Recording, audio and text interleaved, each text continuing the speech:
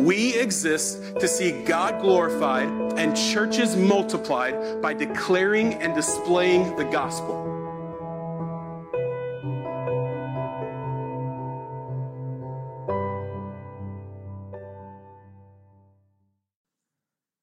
Would you open your Bibles to 2 Corinthians chapter 9? 2 Corinthians 9. Now it is superfluous for me to write to you about the ministry for the saints. For I know your readiness, of which I boast about you to the people of Macedonia, saying that Achaia has been ready since last year. And your zeal has stirred up most of them. But I am sending the brothers so that our boasting about you may not prove empty in this matter, so that you may be ready as I said you would be. Otherwise, if some Macedonians come with me and find that you are not ready, we would be humiliated, to say nothing of you, for being so confident. So I thought it necessary to urge the brothers to go on ahead to you and arrange in advance for the gift you have promised, so that it may be ready as a willing gift, not as an exaction. The point is this: whoever sows sparingly will also reap sparingly, and whoever sows bountifully will also reap bountifully. Each one must give as he has decided in his heart, not reluctantly or under compulsion, for God loves a cheerful giver. And God is able to make all grace abound to you, so that having all sufficiency in all things at all times, you may abound in every good work. As it is written, he has distributed freely, he has given to the poor, his righteousness endures forever. He who supplies seed to the sower and bread for food will supply and multiply your seed for sowing and increase the harvest of your righteousness. You will be enriched in every way to be generous in every way, which through us will produce thanksgiving to God. For the ministry of this service is not only supplying the needs of the saints, but it is also overflowing in many thanksgivings to God. By their approval of this service, they will glorify God because of your submission that comes from your confession of the gospel of Christ and the generosity of your contribution for them and for all others. While they long for you and pray for you because of the surpassing grace of God upon you. Thanks be to God for his inexpressible gift. Good morning. It's good to see you. Happy Thanksgiving weekend.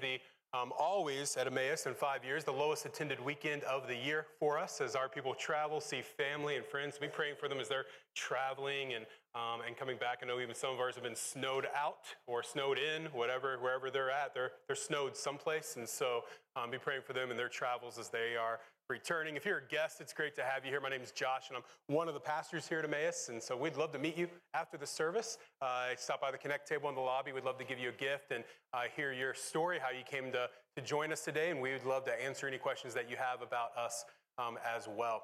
A couple announcements for you. Today is our last day in 2 Corinthians, and for the rest of the year. Next week we will be in a series, that our Advent series, and so we'll be for the next 4 weeks discussing creation, fall, incarnation, and consummation of Christ. And so walking through that over 4 weeks, excited to do that. The first week of January, we'll continue our break from 2 Corinthians as we just celebrate Emmaus' 5th birthday that Sunday and kind of talk about God's grace to us and vision for Emmaus moving forward. And then we'll get back into 2 Corinthians for about 5 to 8 more weeks, somewhere in there, before we begin a journey through the prophets next year. So looking forward to doing that. So that's kind of where we're going in the scriptures on Sunday mornings moving forward.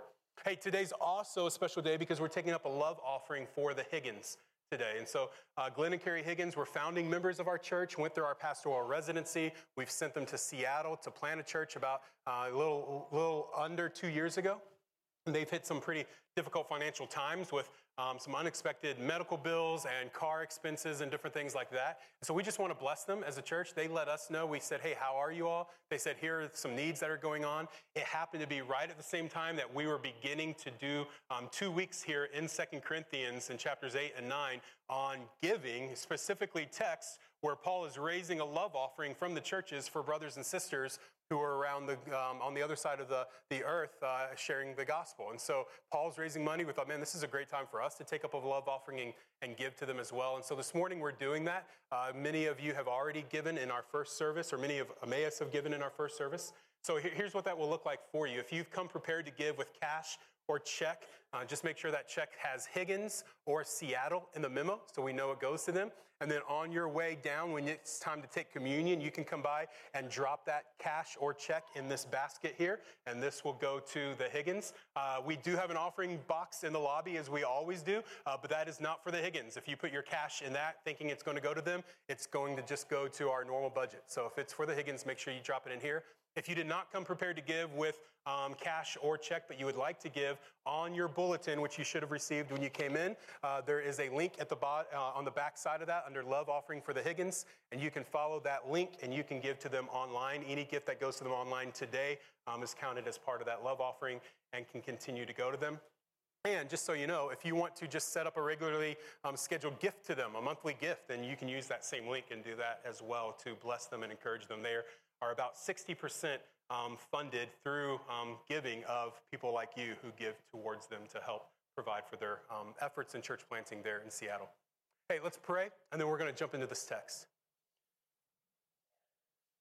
Jesus, you are very kind to bring us here today. To gather us in this place with our church family and with those who have joined us today. To sing, to confess, to read scripture, to be taught. May our hearts be thankful for this opportunity. May we not miss the gift that this is to us, the gift that your church is to us.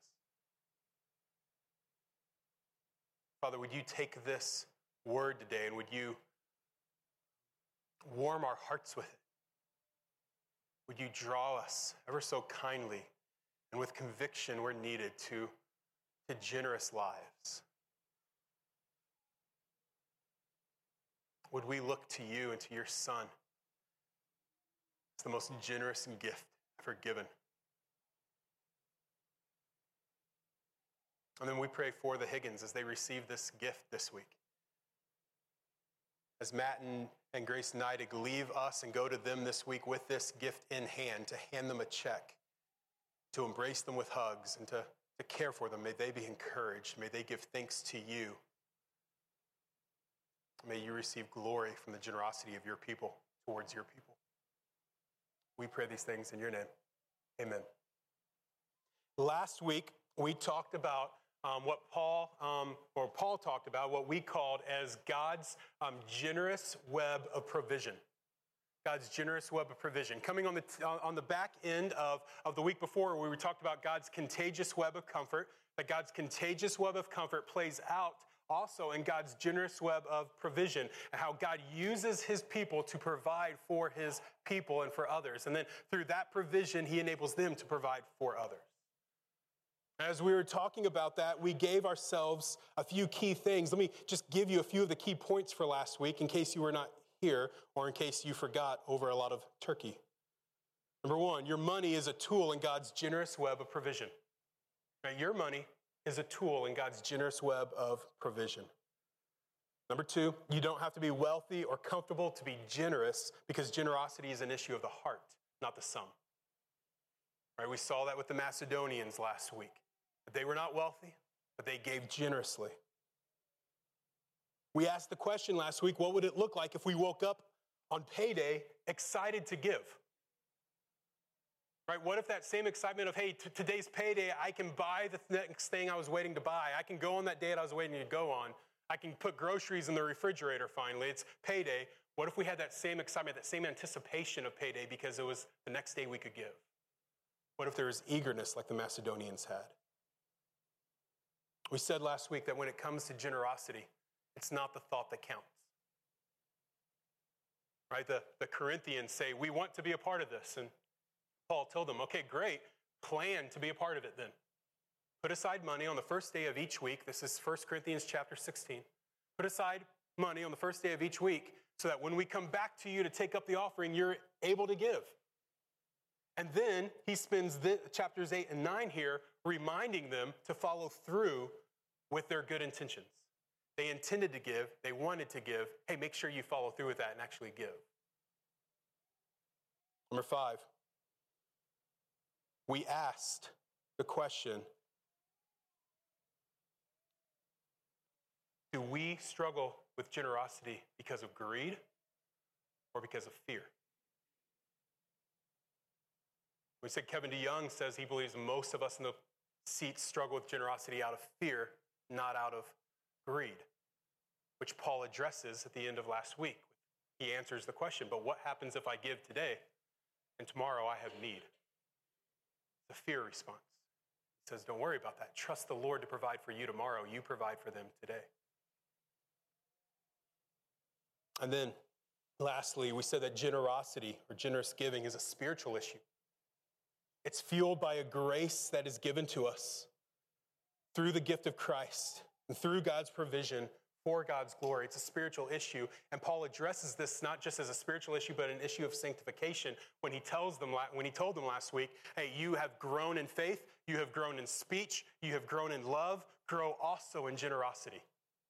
Generosity is an area for us to grow in. It's an area of sanctification, of becoming more like our God who gave to us. Generous web of provision. Jerusalem and their physical need. They have financial need. They're going through a famine and there's persecution and they have need. And the church at Corinth has said, we want to support that. So Paul said, great, plan to give and I'll come back and we'll gather the gift and we'll take it to them. In the meantime, Paul has gone to the church at Macedonia and he has told them about the need of the Jewish church, and he's told them about the Corinthians' desire to give. Okay, Macedonians, the church at Corinth, they want to give to this. They're already setting money aside. They're planning to give. What do you think you all should do? And the church at Macedonia says, we want to give, please. It says they begged him to take their gift. Please take our money. And what's so significant is that they were in, it says, great affliction and extreme poverty. They weren't living comfortable lives. They weren't even meeting the bills. They had great need, and yet out of that, they begged to be able to contribute to the need of the church in Jerusalem.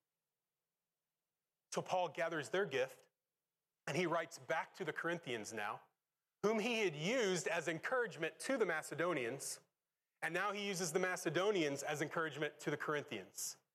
This is his contagious web of comfort. Your faithfulness is going to encourage them to be faithful, and then their faithfulness is going to encourage you to be faithful. This is how the body of Christ works. So he says, Corinthians, the Macedonians have gave extravagantly out of nothing. Don't forget to give. You were eager to do so. Continue to be eager. Continue to plan. I'm sending people back to you to gather the money so that you too can be a part of this contribution. And so from that context, Paul continues in chapter 9. And he begins in chapter 9 by telling them that he has no doubt that they're going to be ready. Right? He basically says, I don't even question whether or not you will be ready. I know you will be ready. Please be ready. Kind of his approach. I know you're going to be. Are you going to be? And so he says, I have confidence you'll be ready, as you said you would be. And then he begins to explain to them the importance of their gift. And typically, we would just walk from the beginning to the end of this passage, but I want to take a slightly different approach today, and I want us to jump around within the passage because I want us to look at two different things today. Focus on two different areas. First, I want us to look at the benefits of generosity. What are the benefits of generosity? Or what are the results of generosity? And secondly, I want us to look at the posture of generosity. Benefits and the posture. Benefit number one, generous people won't be humiliated. Perhaps that sounds slightly manipulative to you or harsh to you, but Paul takes that approach. Look in chapter 9, verse 1. Now it is superfluous, I've been worried about pronouncing that word all day, for me to write to you about the ministry for the saints. For I know your readiness, of which I boast about you to the people of Macedonia, saying that Achaia has been ready since last year, and your zeal has stirred up most of them. But I am sending the brothers, so that our boasting about you may not prove empty in this matter, so that you may be ready, as I said you would be. Otherwise, if some Macedonians come with me and find that you are not ready, we would be humiliated, to say nothing for you, for being so confident. So I thought it necessary to urge the brothers to go on ahead to you and arrange in advance for the gift you have promised, so that it may be ready as a willing gift, not as an exaction. Paul goes, listen, Corinthians, I have been bragging about you. Like, I have been talking up your generosity to the Macedonians. I told them how excited you were to give, how eager you were. I told them that you put things in plan to give. I told them that you would be ready to give. And if I bring Macedonians with me to you and you don't have a gift ready, ooh, that'd be embarrassing. It'd be embarrassing for me because I talked you up, not to mention how embarrassing it would be for you.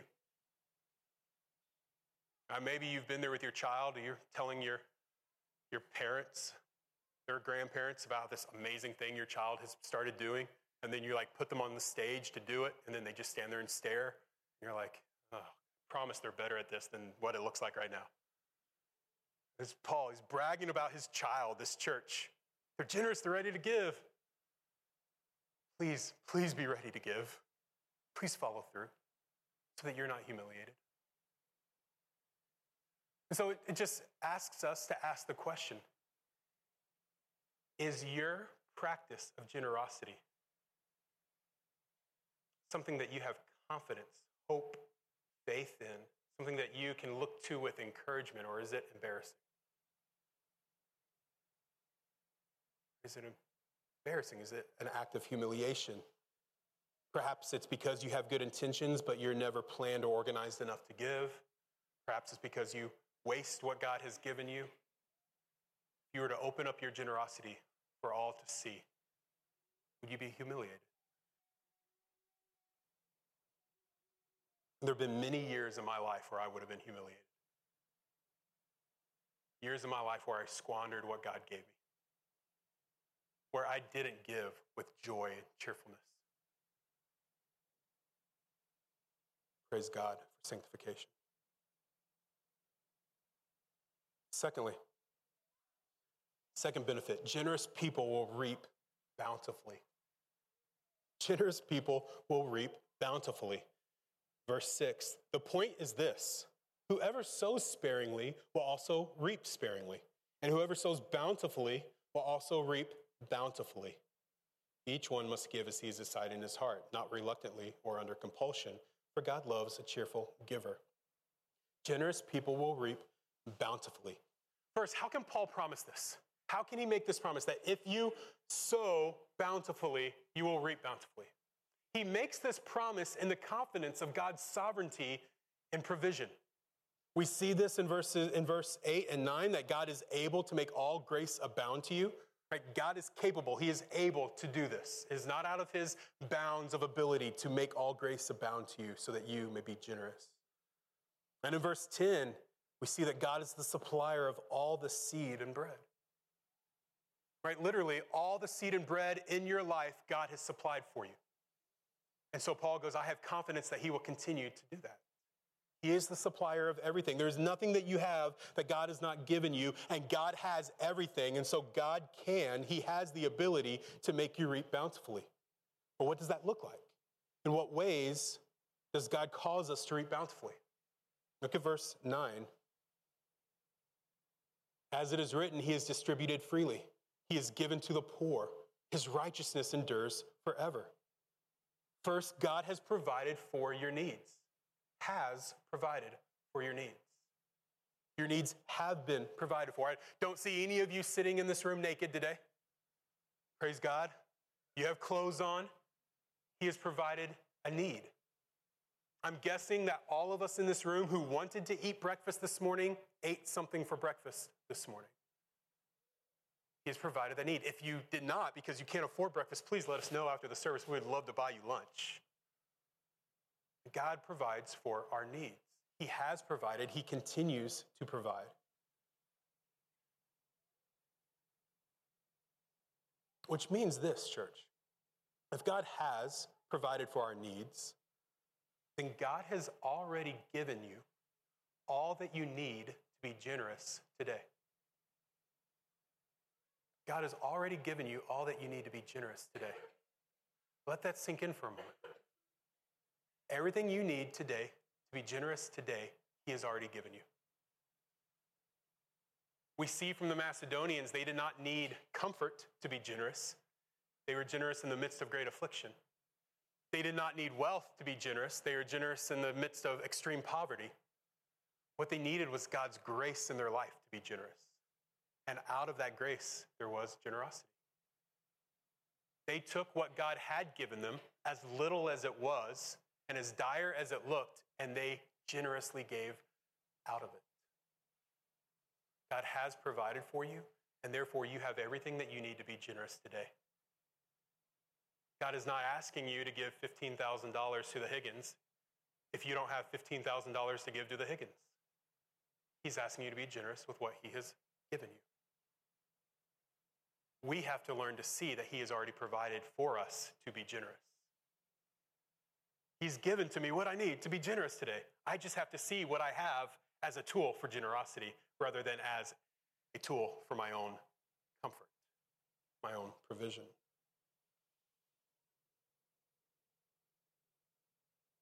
Secondly, God will provide and will multiply your seed for sowing. Look at verse 10. He who supplies seed to the sower and bread for food will supply and multiply your seed for sowing and increase the harvest of your righteousness. God will provide and will multiply your seed for sowing. How many have used this verse for a prosperity gospel? If you give, God will give back to you, will make you rich. He'll give you more. He'll multiply what you have. Paul nowhere promises that you will become rich if you are a giver. That is not his promise. It is also not what we see happening to the Macedonians.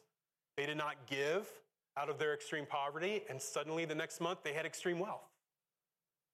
God did not make them rich financially because they gave out of their poverty.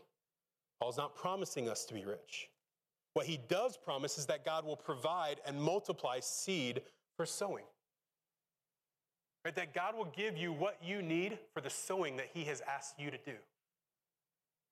He'll give you more to continue sowing, to continue being generous. Perhaps for you, that looks like you're going to get a raise that was unexpected, and you have the opportunity in that moment to go, does this mean I up my standard of living, or does this mean I up my generosity, or what does this look like? Perhaps for you, you get an unexpected gift this Christmas season, and you don't really need it. You're kind of going, well, what in the world would I buy with this? I don't know. Let me go on Amazon and figure out what I don't realize I need to buy with this gift that I didn't know I was going to get. Instead, he goes, maybe I gave that to you so that you can give to another. My father was telling me this week about a man in his church. My father was a pastor. And a man in his church just occasionally would come up and give my dad a $100 bill. Say, no, this is not for you. You're not allowed to spend this on yourself. I'm giving this to you so that when you hear of a need, I want you to give to that need. All I ask is that you tell me the story so I can thank God for providing for that need. And so he'd give my dad a $100 bill. My dad would put that in his wallet. My dad would hear of a need. My dad would give to that need, go back and tell the man, here's the need I heard of. Here's how I was able to give your $100. Here's how it blessed them.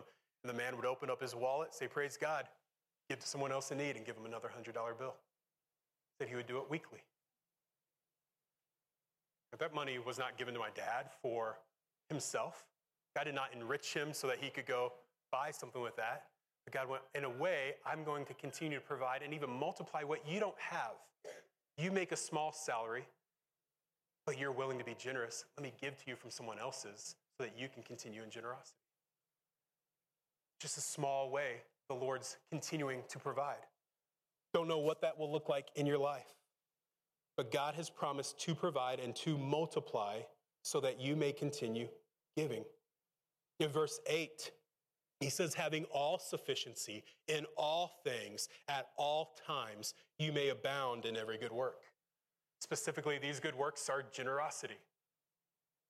And he goes, listen, you have all the sufficiency in all the things at all times in your life to be able to abound in these good works. There's never a point in your life that you can't be generous with what God has already given you. Because generosity is not an issue of the sum, but the heart. And God has promised to provide and to multiply so that you may be generous. Thirdly, God will increase the harvest of your righteousness. Look at verse 10. He who supplies seed to the sower and bread for food will supply and multiply your seed for sowing and increase the harvest of your righteousness.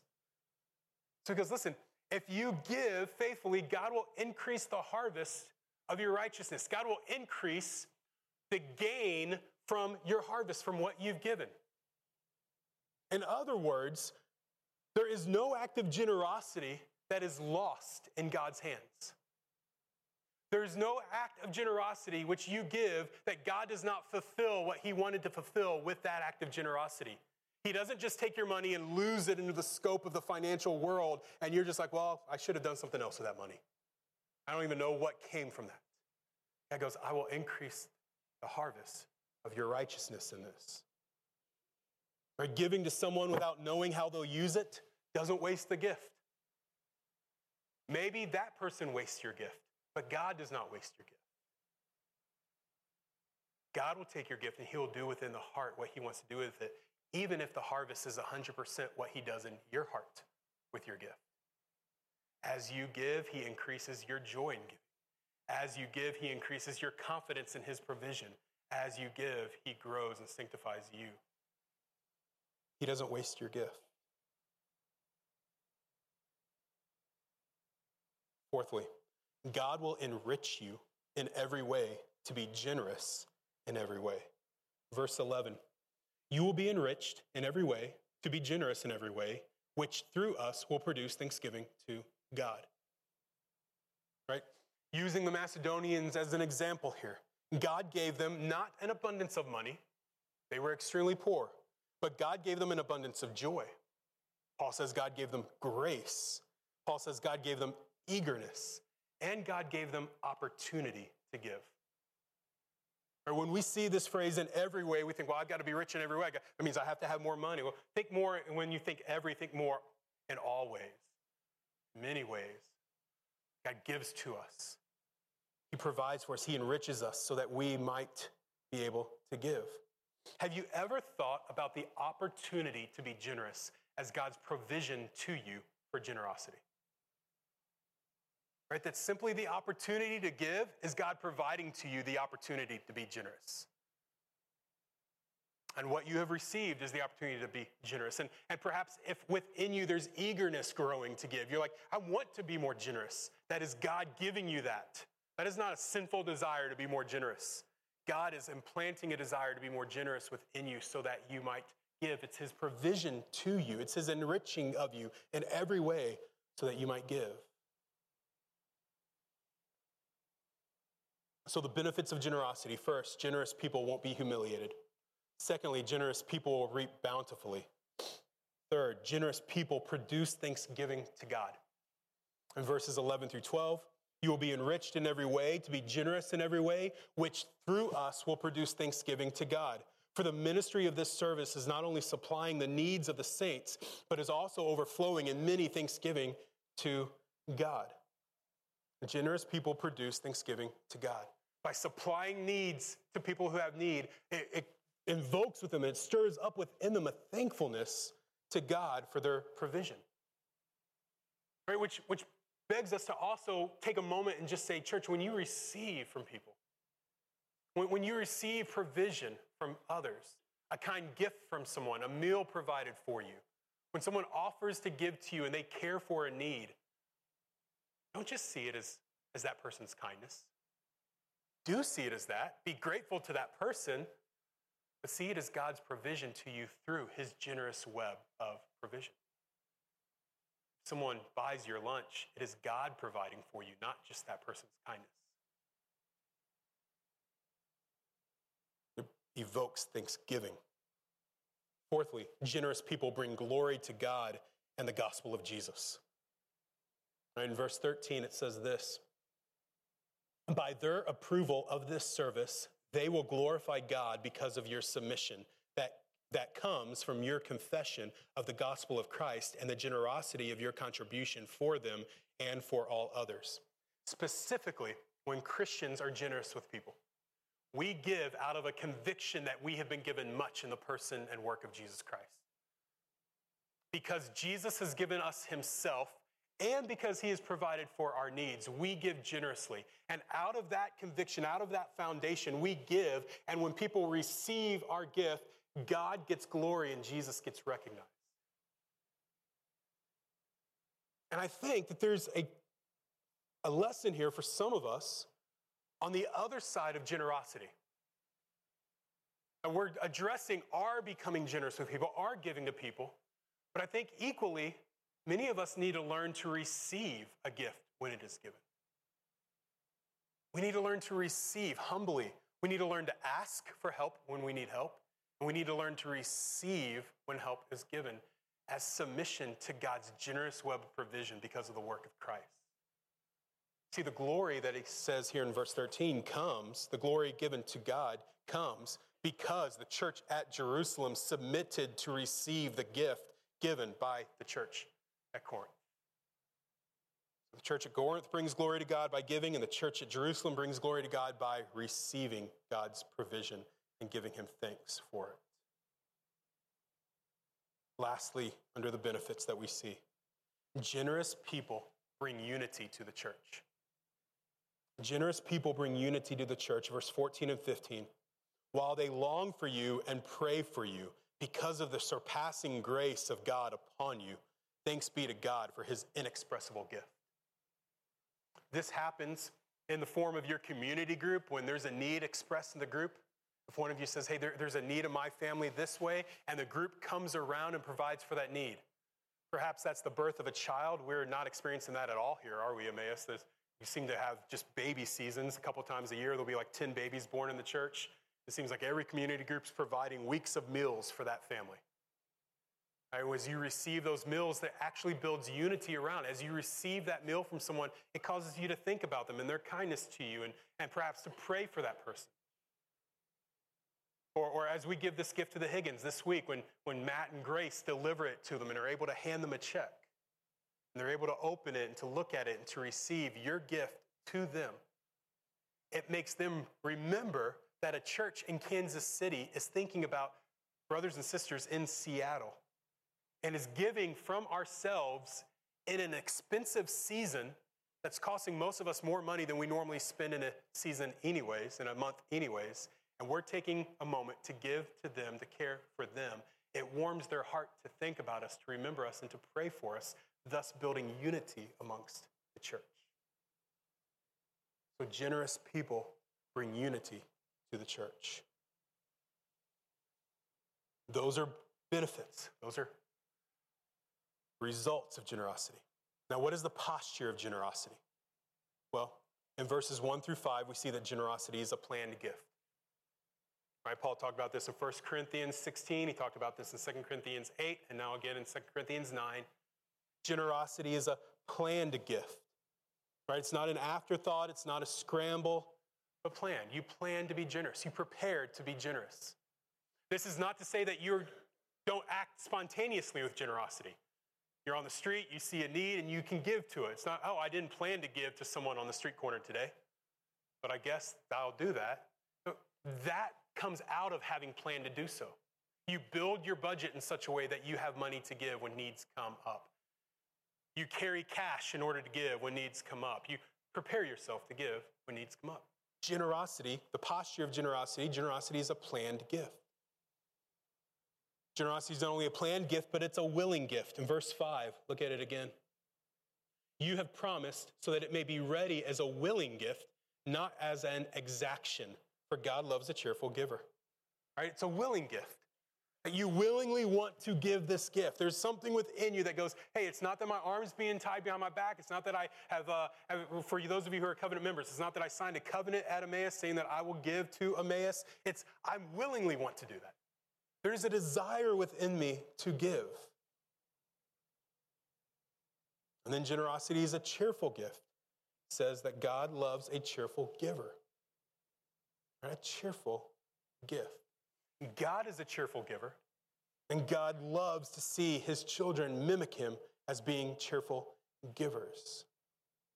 Now note, this does not mean that if you're unable to cheerfully give, you just wait to give. All right, well, you know what? I would love to give, but I couldn't do so happily. I would kind of be begrudging in it. I'd kind of be resentful that I had to, so I'm just not going to until I can be happy about giving.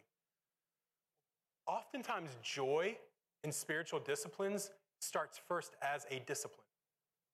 You begin to practice reading the scriptures. And as you read the scriptures, you begin to love to read the scriptures. You begin to discipline yourself and practice prayer. And as you pray, you learn to love praying. You give out of discipline. And as you continue to give and see God provide, you learn to love giving. Be a cheerful giver. But notice that the posture of generosity is a cheerful giver. Fourthly, generosity is a gospel gift. In verses 11 through 14, Paul addresses this as he addresses the issue that this gift is going to go to help the Christians. It's going to cause thanksgiving within their hearts. It's going to be birthed out of the gospel, and it's going to fuel the glory of Christ and the gospel. In other words, give from gospel foundations to gospel purposes for gospel results. Because God has given richly to you in the person and work of Jesus, give richly to others. And give for the sake of the gospel to go forth, for the sake of Christ to be known. Generosity is a gospel gift. So what do we do with this? What are our pastoral charges today? Number one, receive Jesus. Receive him. I said we needed to work on receiving gifts. Let's begin with receiving Jesus. Receive Jesus, the eternally planned, fully willing, cheerfully given, gospelly driven gift. If the posture of generosity is planned, willing, cheerful, and gospel, then we receive Jesus because he is planned, willing, cheerful, and gospel. Let me explain. Jesus is eternally planned. Ephesians 1, 3-4 says, "Blessed be the God and Father of our Lord Jesus Christ, who has blessed us in Christ with every spiritual blessing in the heavenly places, even as he chose us in him before the foundation of the world." What I mean is this: Jesus was planned to be given to you. God planned the gift of salvation for you. It wasn't an afterthought. It wasn't just spontaneous. It wasn't just in the moment. From the foundations of the earth, before you existed, before you ever had a chance to rebel against God, God planned your salvation through the gift of Jesus for your salvation. He is a planned, eternally planned gift. Receive him. Jesus is a fully willing gift. In John 10:18, Jesus says, "I lay down my life for my sheep. No one takes my life. I lay it down so that I may take it up again." Jesus goes, my gift of me to you is a willing gift. No one forced this of me. No one's compulsing me to do this. You can't buy me. I'm willingly giving myself for you. Receive Jesus. Jesus is a cheerfully given gift, or a freely given gift. In 2 Corinthians 9, it tells us he is given freely to us. And in Isaiah 55, to illustrate this, he says, "Come, you who have no money, come buy wine and milk without money and without price." You can't afford Jesus. And he freely, cheerfully gave of himself to you. To you who can't afford him, he said, "Come buy me without money. I'm yours." He's an eternally planned, a fully willing, a cheerfully given, and a gospelly driven gift. In John 3:16, God so loved the world that he gave his only begotten Son. Whosoever believes in him should not perish, but have everlasting life. Jesus is a gift given to us for our salvation. He's a gospelly driven gift. So receive Jesus. If you've never placed your faith in Jesus, then the greatest need you have today is not for him to provide more food on your table, but Jesus. You can die with a full table and a full bank account and have no hope of eternity. Have no right standing before God. Be eternally separated and tormented apart from God. But you could have Jesus and never have a meal again and have an eternity full of hope in the presence and love of God. The greatest need you have today is to have Jesus. Second pastoral charge. I'm asking us to pray according to God's will in the area of generosity. Pray according to God's will in the area of generosity. Let me explain.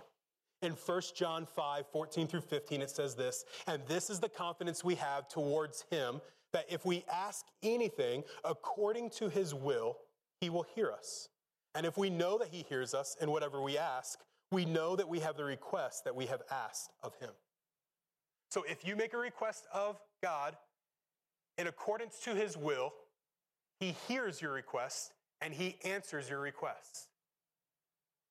Whatever you ask in accordance to his will, he hears and he answers. So let's pray for generosity in accordance to his will. How? First, pray that God would make you a generous giver.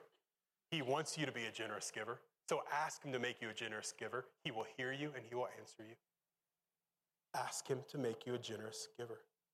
Ask God to provide for you to give generously.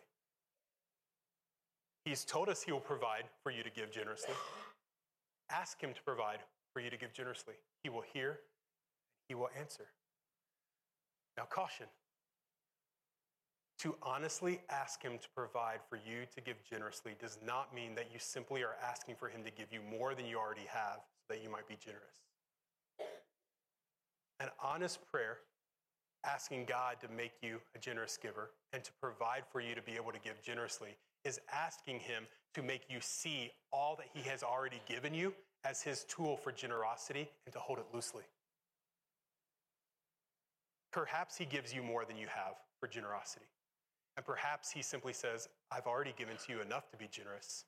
We need to rearrange our priorities with what I have given you.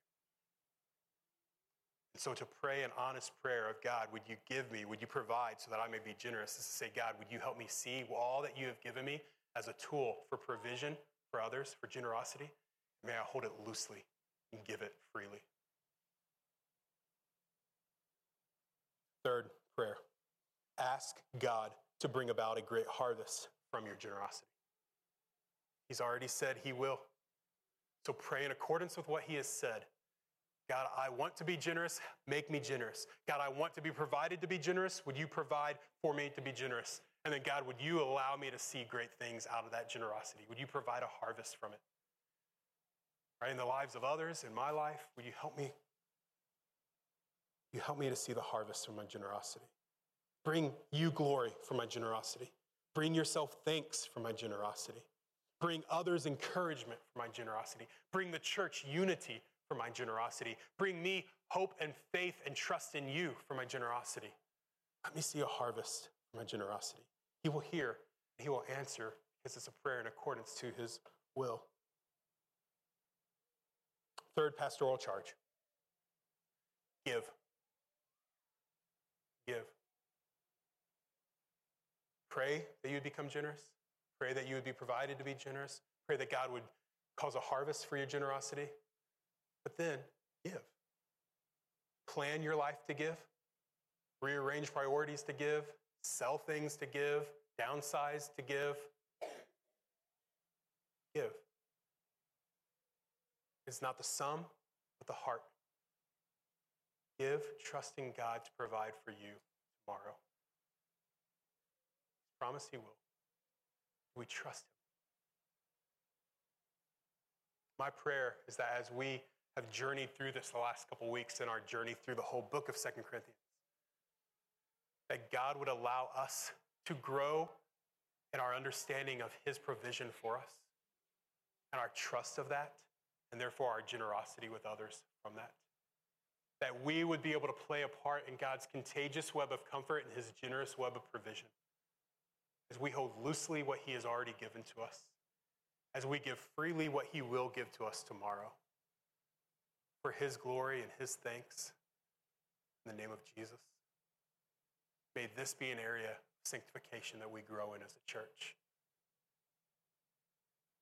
Every week we take communion at the end of the service. We come and we tear off the bread and we dip it in the wine to remember the generosity of God in giving us his son Christ. That Jesus willingly allowed his body to be broken and his blood to be shed so that we might be forgiven of our sins, so that we might have life with God. And so if you're a follower of Jesus today, we invite you to come take. And as you take this, as you break the bread and you dip it in the wine, would you remember have on your mind the generosity of God to you in the person and work of Jesus. And perhaps be asking him in that very act to make you a generous giver. If you've come prepared to give to the Higgins, you can drop your money in the basket there as well. If you're not a follower of Jesus, then our invitation to you today is to not come take this, but to stay in your seat. Don't come take bread and wine that does not symbolize what you believe has already happened on behalf of you. By us taking this, we're saying Jesus has broken his body and shed his blood, and we have put our faith and trust in that to forgive us of our sins, to make us right with God. And if that's not what you've placed your faith in, then we invite you to stay in your seat.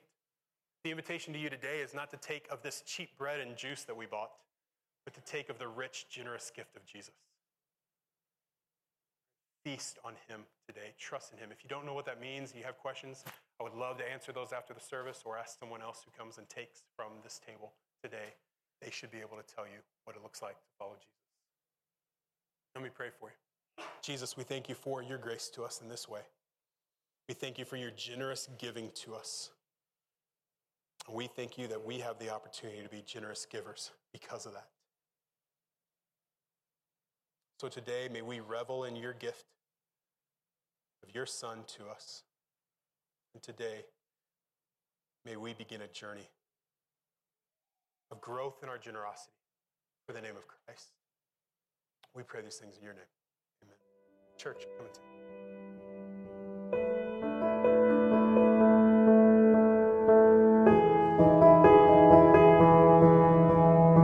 Thank you for watching this Amaze KC podcast. More information about Amaze KC can be found available online at www.amazekc.com.